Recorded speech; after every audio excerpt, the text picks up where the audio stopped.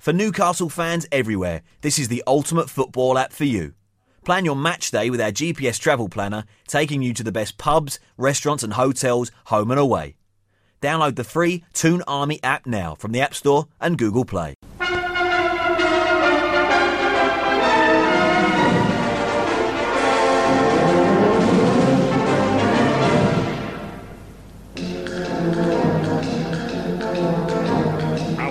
Bleeding races, 'twas on the 9th of June 1862 on a summer's afternoon. I took the bus to Banbury's and she was heavy laden. Away we went along Collingwood Street, that's on the road to Bleeding.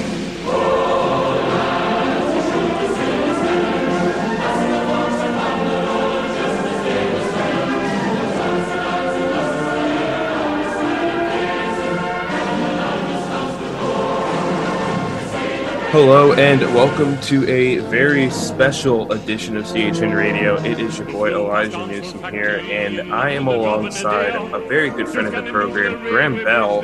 Graham, how are you doing? I'm good, thank you. How are you?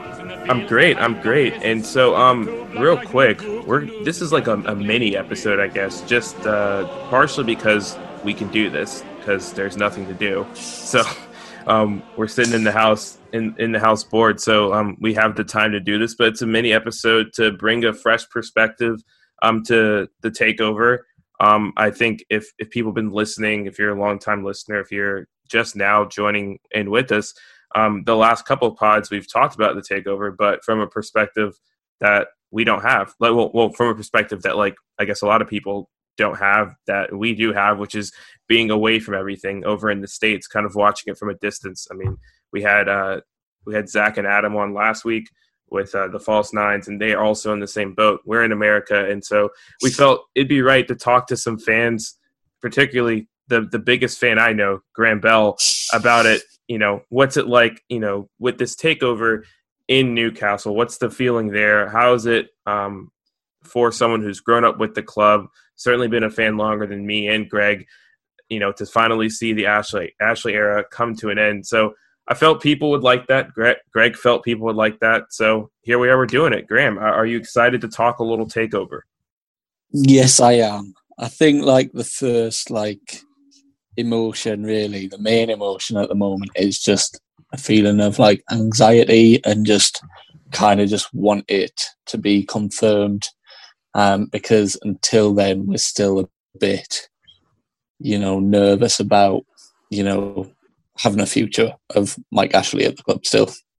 Yeah, and kind of on that point, to take everyone back, I remember when this deal was first announced in January, and Graham immediately was like, no, it's not happening. Because, I think since I've known Graham, we've had at least 5 takeover rumors pop up in the chat, and we've been bitten by all of them. And so to get from where we were in January to a couple of weeks ago, what was that initial feeling like when you first heard, everyone talking about it, from, George Calkin to Luke Edwards to Craig Hope to Chris Waff to the boys over at the Chronicle, about basically hey, this is the farthest we've ever been along. This group has money. They've submitted documents to the Premier League. And kind of as the weeks went on, more and more, it's this is reality. How were you feeling when you first realized, okay, this actually could happen? Yeah, I think that I'm pretty cynical when it comes to takeover stories and stuff. But when I found out it was further along and it could actually happen, it's just excitement, really. It's just we could get our club back finally, because it's a shell of the club that it used to be, and that's what Ashley has done to it, and he's just zapped the life out of us and out of the club, and it would just be great to finally get it back and get that hope back and get the excitement back and just enjoy going to St James's Park again, because over the last 13 years or so, it's not been very enjoyable most of the time. There's been spells here and there, but it's usually been very depressing. Yeah. And I know you're probably one of Ashley's biggest critics. I know first and foremost, when I say Graham's the biggest fan I know, it's not an exaggeration. I think the only matches Graham has ever missed, home and away, were pretty much due to the fact he was in the hospital. So that I feel like ever since I've known you, you've been at every single match. And so we're talking to a person who lives and breathes Newcastle. And I know your criticism of Ashley has been pretty public. It's been pretty out there in the open. I know you took a part of the sit-in versus Man City. You're one of the true fans that recognize that, hey, it's great that we've signed Almiron and we've broken our transfer budget, but the problem was still there. And so how are you feeling now knowing that this potential kind of, eyesore, a blemish, honestly, in Newcastle history with Mike Ashley, like he can be gone. He's gotten rid of it. How do you feel knowing that he's potentially out of the picture? It's just a sense of relief, I suppose, because, maybe he came in with the best of intentions, but certainly it didn't really seem like it. He sat with the fans to start off with, but he just had the wrong ideas all the time, poor decision making, and it hasn't been great at all. But the main thing is to just see the back of him. Mm-hmm. It's just a sense of relief, to be honest. Yeah. But me, I will always be really cynical about everything. I think that's what Mike Ashley has done to me personally. Mm-hmm. And that goes to quite a lot of the fans at the moment. But I will not kind of accept that he's gone until I can see that confirmation. Yeah. And kind of on that point, I know you're kind of in a boat, and we kind of touched on this earlier, where it's I know from my perspective, being away from the club, there's definitely a sense of excitement. And I know amongst my friends, there's who are not even fans of Newcastle, there's excitement. But I know it's nothing compared to what it's like over there in Newcastle. I know it's obviously quarantine and all, but can you speak to kind of the vibe that you're getting from, your local guys you go to the match with, the people you talk to, the fans that are actually in Newcastle? What's the temperature of the town like? It's just I think it is excitement, but it's tinged with disappointment that we can't all go out and just celebrate. Yeah. So it's a bit of a strange time, but that's the thing. We are living in strange times at the moment. Mm-hmm. And what this means is it's so amazing that they still want to buy the club, even in these testing times where clubs, asking prices are dropping all the time. The valuations are dropping all the time. And it's a really bad time to buy a football club. But they're still going through with it. And I find that incredible, and I find it really promising. Yeah. But the vibe is basically excitement, and we just want to get the cans open now. Yeah. I mean, I think everyone started stocking up on cans a couple of weeks back, and they've just been sitting in the fridge. I've actually already gone through the cans I was going to drink just because, I think, yeah, I think I've restocked 4 times now. Yeah, so. You've got to. But I mean, that's good to hear. And I'm with you, dude. I think that there's a little bit of that here with the local groups. I know I watch a lot of the matches with Toon Army Atlanta, and I'm sure that if we were not in quarantine and this was going on, that we would immediately want to meet up at a bar. But I just can't wait until all this is over, because I think Newcastle might burn down, because everyone's going to be going insane. Already everyone was going to be anxious to get back out to the bars, but now it's going to be on another level. And, I hope that this kind of ends soon and we can still celebrate it while the news is still fresh.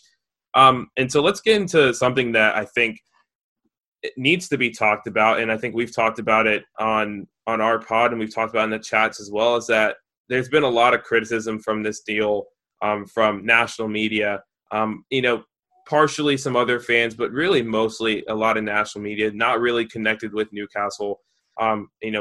Definitely there's been some hypocritical individuals out there. I think that from my perspective, again, being, as far away from Newcastle as possible, I think I get angry at it, but I certainly am not as angry as I'm seeing a lot of the local folks on my Twitter feed are. And I can already see you're fuming right now. I mean, can you kind of speak to just like how you guys have responded to that? You know, what's that been like to have something that's been so great, such great news for the club, just almost being ruined by the fact that there's been a wave of criticism? It's ridiculous, really. I know, obviously, the whole political side of it, human rights side of it, yeah. Understandably, it's awful. It is awful. But on the other side of that, there's this point of view where we sit. We just want to see the back of Mike Ashley, and I think that's the main part of the excitement. It's got nothing to do with the fact that we could become like one of the richest clubs in the world. It's got nothing to do with that. It's the fact that we can finally get rid of an owner that has just poisoned this club, and they don't really see that. There's a few journalists that who know the area, who know the club, who are, you know, reporting on this as they should. But there's the other 90% or so, they just don't get it. Yeah. You know, the thing that bothers me is they weren't piping up when, you know, Bin Salman had dinner with Theresa May or he had tea with the Queen. None of this was coming to light, you know. And now, all of a sudden, just because Newcastle United might be getting taken over, we might be getting a fresh start, all of this is coming out the woodwork. And people are suddenly turning into human rights activists, and just, it's just so frustrating. And like the hypocrisy of it all is just ridiculous. Some of the things that people are coming out with is beyond a joke. And I hope to God when this goes through, these people will be banned from the stadium. These people will be banned as much as possible from reporting on our club, because they've got no clue at all. And I think they should just take it somewhere else, take it to another club, because, like, you know, I'm not even going to call people out, but they know who they are. Yeah. And it's just beyond bonkers. Just take time to come up here. Take time to come up to Newcastle, to the northeast, attend St James's Park, talk to us, and then you might just get an understanding of what we've been through over the last 13 years, instead of just jumping at conclusions. Yeah. Because there's this thing where the mainstream media think that we're deserving of like trophies or whatever. We expect them year in, year out. We don't at all. We just want to be challenging the likes of Wolves and Everton, and we don't expect to be challenging Manchester City and, you know, the Chelseas or whatever. We just want that sense of hope back, that we can actually maybe go on a long cup run and win the FA Cup or something, or challenge that top 6, 7. The whole thing like has just made my blood boil. And I've tried really hard not to rise to one or two individuals and failed miserably. But to be honest, I can't wait till it's all gone through, and then obviously there'll be more garbage coming our way, but at least it'll be done then. And you know, that I think that's the overriding feeling. Until it's done, the more they criticise, the more they criticise us, the more fired up we're going to get. Yeah, and I do think there's a lot of levels to this. I mean, first and foremost, I think, you know, Newcastle fans being the ones that are getting the criticism doesn't seem fair for a lot of reasons, partially because Newcastle fans aren't the ones who have allowed a ton of foreign investment into the Premier League. Like, if people are not okay with, you know, potential new orders of the Premier League, then they should have been questioning the Premier League's, you know, allowing of certain owners, but way before this. I mean, we talk about the Man City owner, we talk about Abramovich with Chelsea. There's been plenty of really awful individuals in terms of a human rights perspective that have been involved in football, and it's been like this for a while. And so I understand people's frustration, but it does seem a bit unfair to take it out on the fans. And then, to your point, there's a lot of frustration going around, but there's also just been there's fans like you who've been a bit rational about the whole thing, that understand that there's a human rights issue involved, and they're not denying that. But then there's some fans that are just saying, who doesn't care, and attacking Amnesty International. And it's like, I think that's where you might cross the line there, because to act like Amnesty International hasn't been they've been criticizing the Saudi regime for a long time. I mean, they were the first group to speak out against this in January. They spoke out against Saudi Arabia entering football again in February, and they've spoken out against them in the past numerous times. So, there's stuff like that that's annoying. But then on the flip side, you have so-called human rights organizations. Like, I can't even remember the most recent group where the guy who wrote it, he basically been congratulating Man City and Qatar on a bunch of different things. So it's very weird. And like you said, I do think part of it as well is that it's you have all these people who they're supposed to be writing about football, and they're general football writers. And I don't know if they would be taking as much time to, argue with fans and write as many articles about Newcastle if the season was still going on. If this was happening during the season, they would not be focused on this. But since this is literally the only thing going on, and honestly, all of sports right now in general, it's been put under this microscope, and it's easy for people to find every single little thing that's wrong with it without, examining the whole picture as well. It's definitely an issue. Yeah. The other, it's just frustrating because like they're trying to basically make us feel guilty for supporting the club we've supported all our lives. Mm-hmm. And I don't think people have got a right to do that. We've been through really bad times with the club. We'll still be there, and we'll continue to do that. But the other annoying thing is that, they are going to put, they're going to invest in not just Newcastle United, but they're going to invest in the area. Yeah. And that is a huge thing. The Northeast in general has been ignored for quite a while. And, to get that investment in the area in general is unbelievable. It's great. And the other thing that's just seemed to have, just gone over the hedge and just not register in people's minds is that they will, once it goes through, they'll put a donation to the National Health Service. Yeah. And I think that's incredible, but that doesn't get spoken about. And it's just the negative aspects that are being highlighted so much. There's not one person in the mainstream media that's highlighting the positives. It's always the negatives and how guilty we should feel about supporting our club.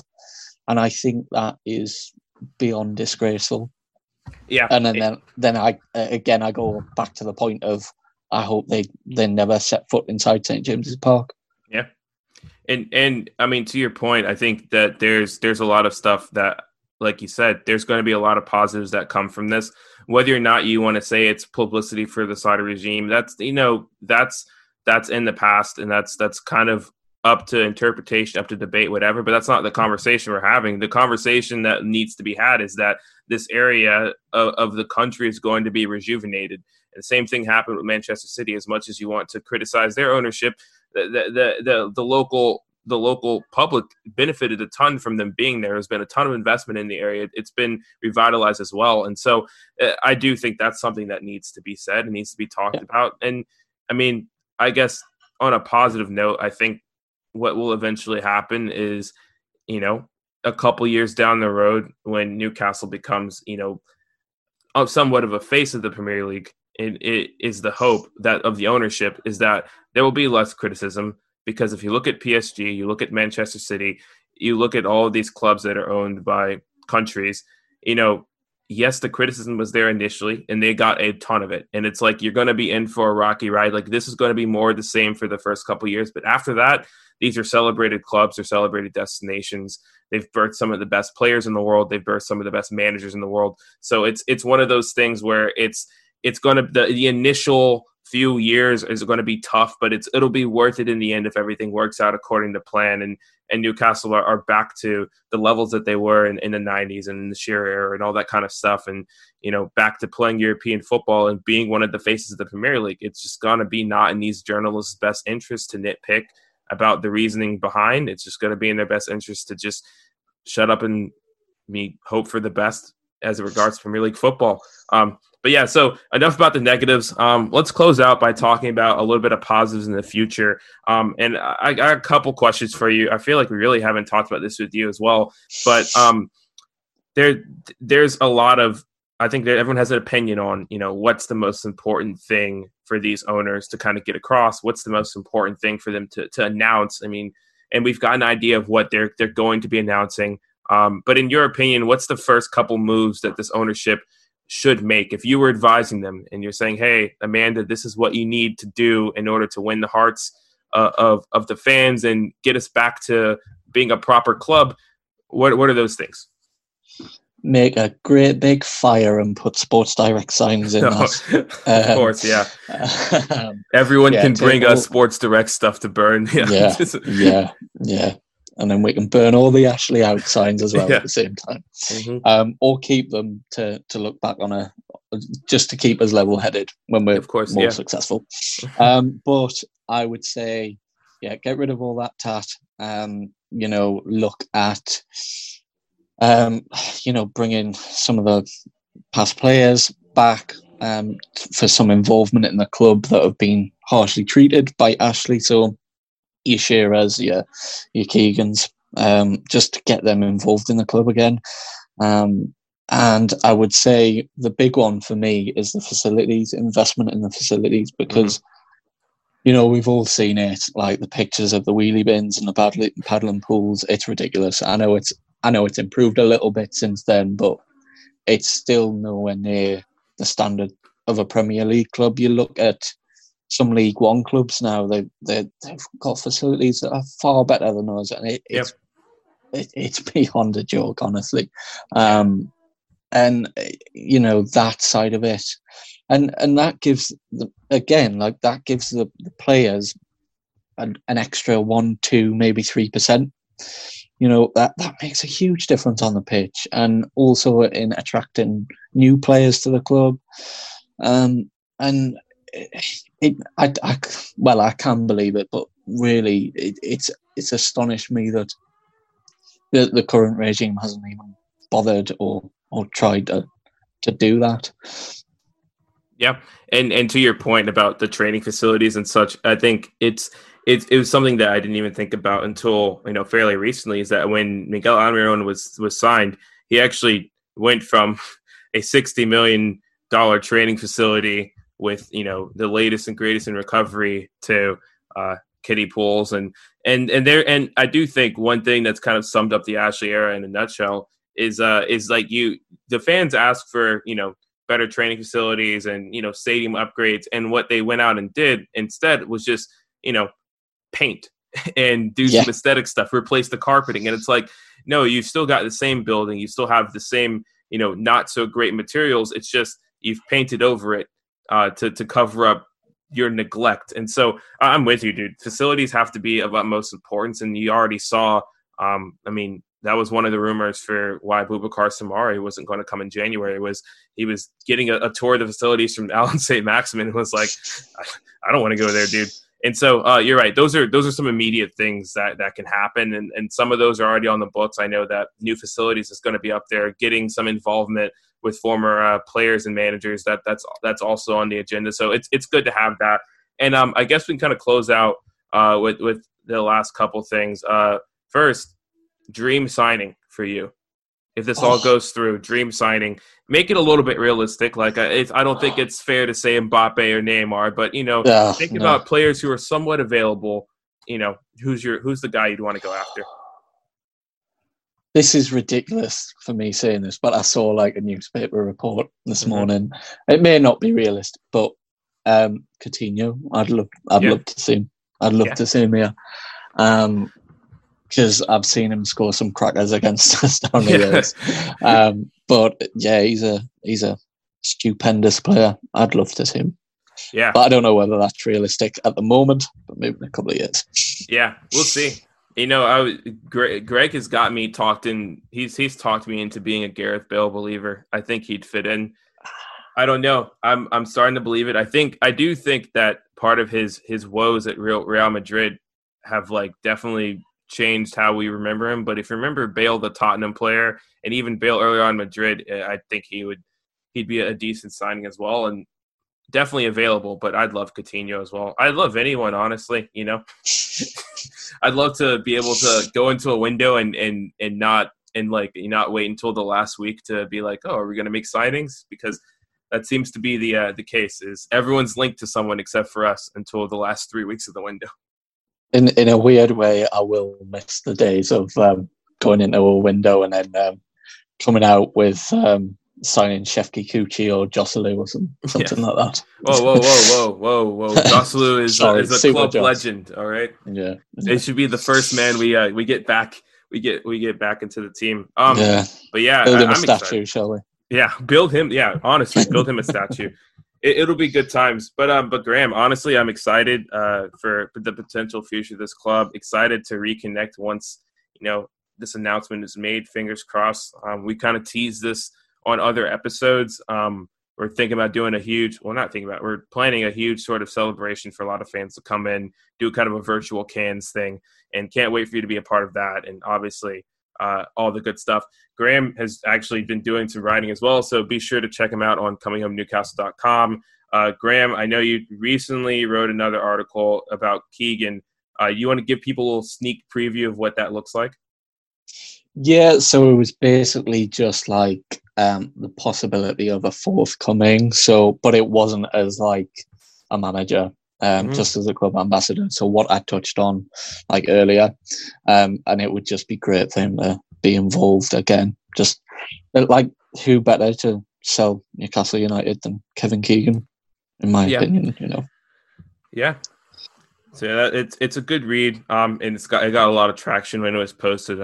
Our notifications were blowing up. People seemed to really love it, and I thought it was great as well. And then Graham, where can the people follow you on the Twitters? I know a lot of people listen to this probably already follow you, but if they don't follow you, where can they follow you? Okay, so it's just Graham Bell _NUFC. Yeah, that's it.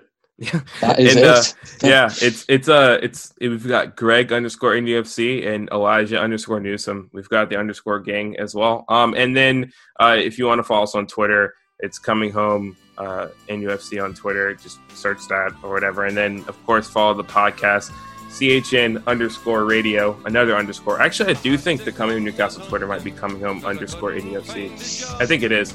I should know this. I run it. But yeah, so that's all. Thank you. Big shout out to Graham for joining us and talking about, a fan perspective of this takeover in Newcastle. It's always a pleasure talking to you, Graham.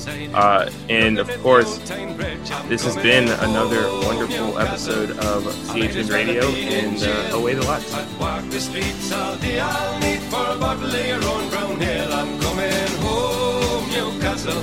If you never win the cup again, I'll brave the dark at St. James's Park. If the Gallagher's end in the rain, I'm coming home.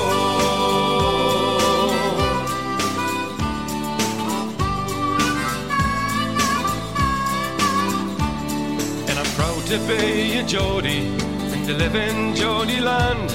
Some people think we're bawdy and we're hard to understand, and they say it's just self-pity and we're not so very tough. Cause the people in the big fat city haven't had it half as rough. I'm coming home, Newcastle. You can keep your London wine. I'd walk the streets all day. I'll meet for a bottle of the River Tyne. I'm coming home, Newcastle. I wish I'd never been away. I'd kiss the ground for the welcome sound and me mother saying, hey, how are you? I'm coming home.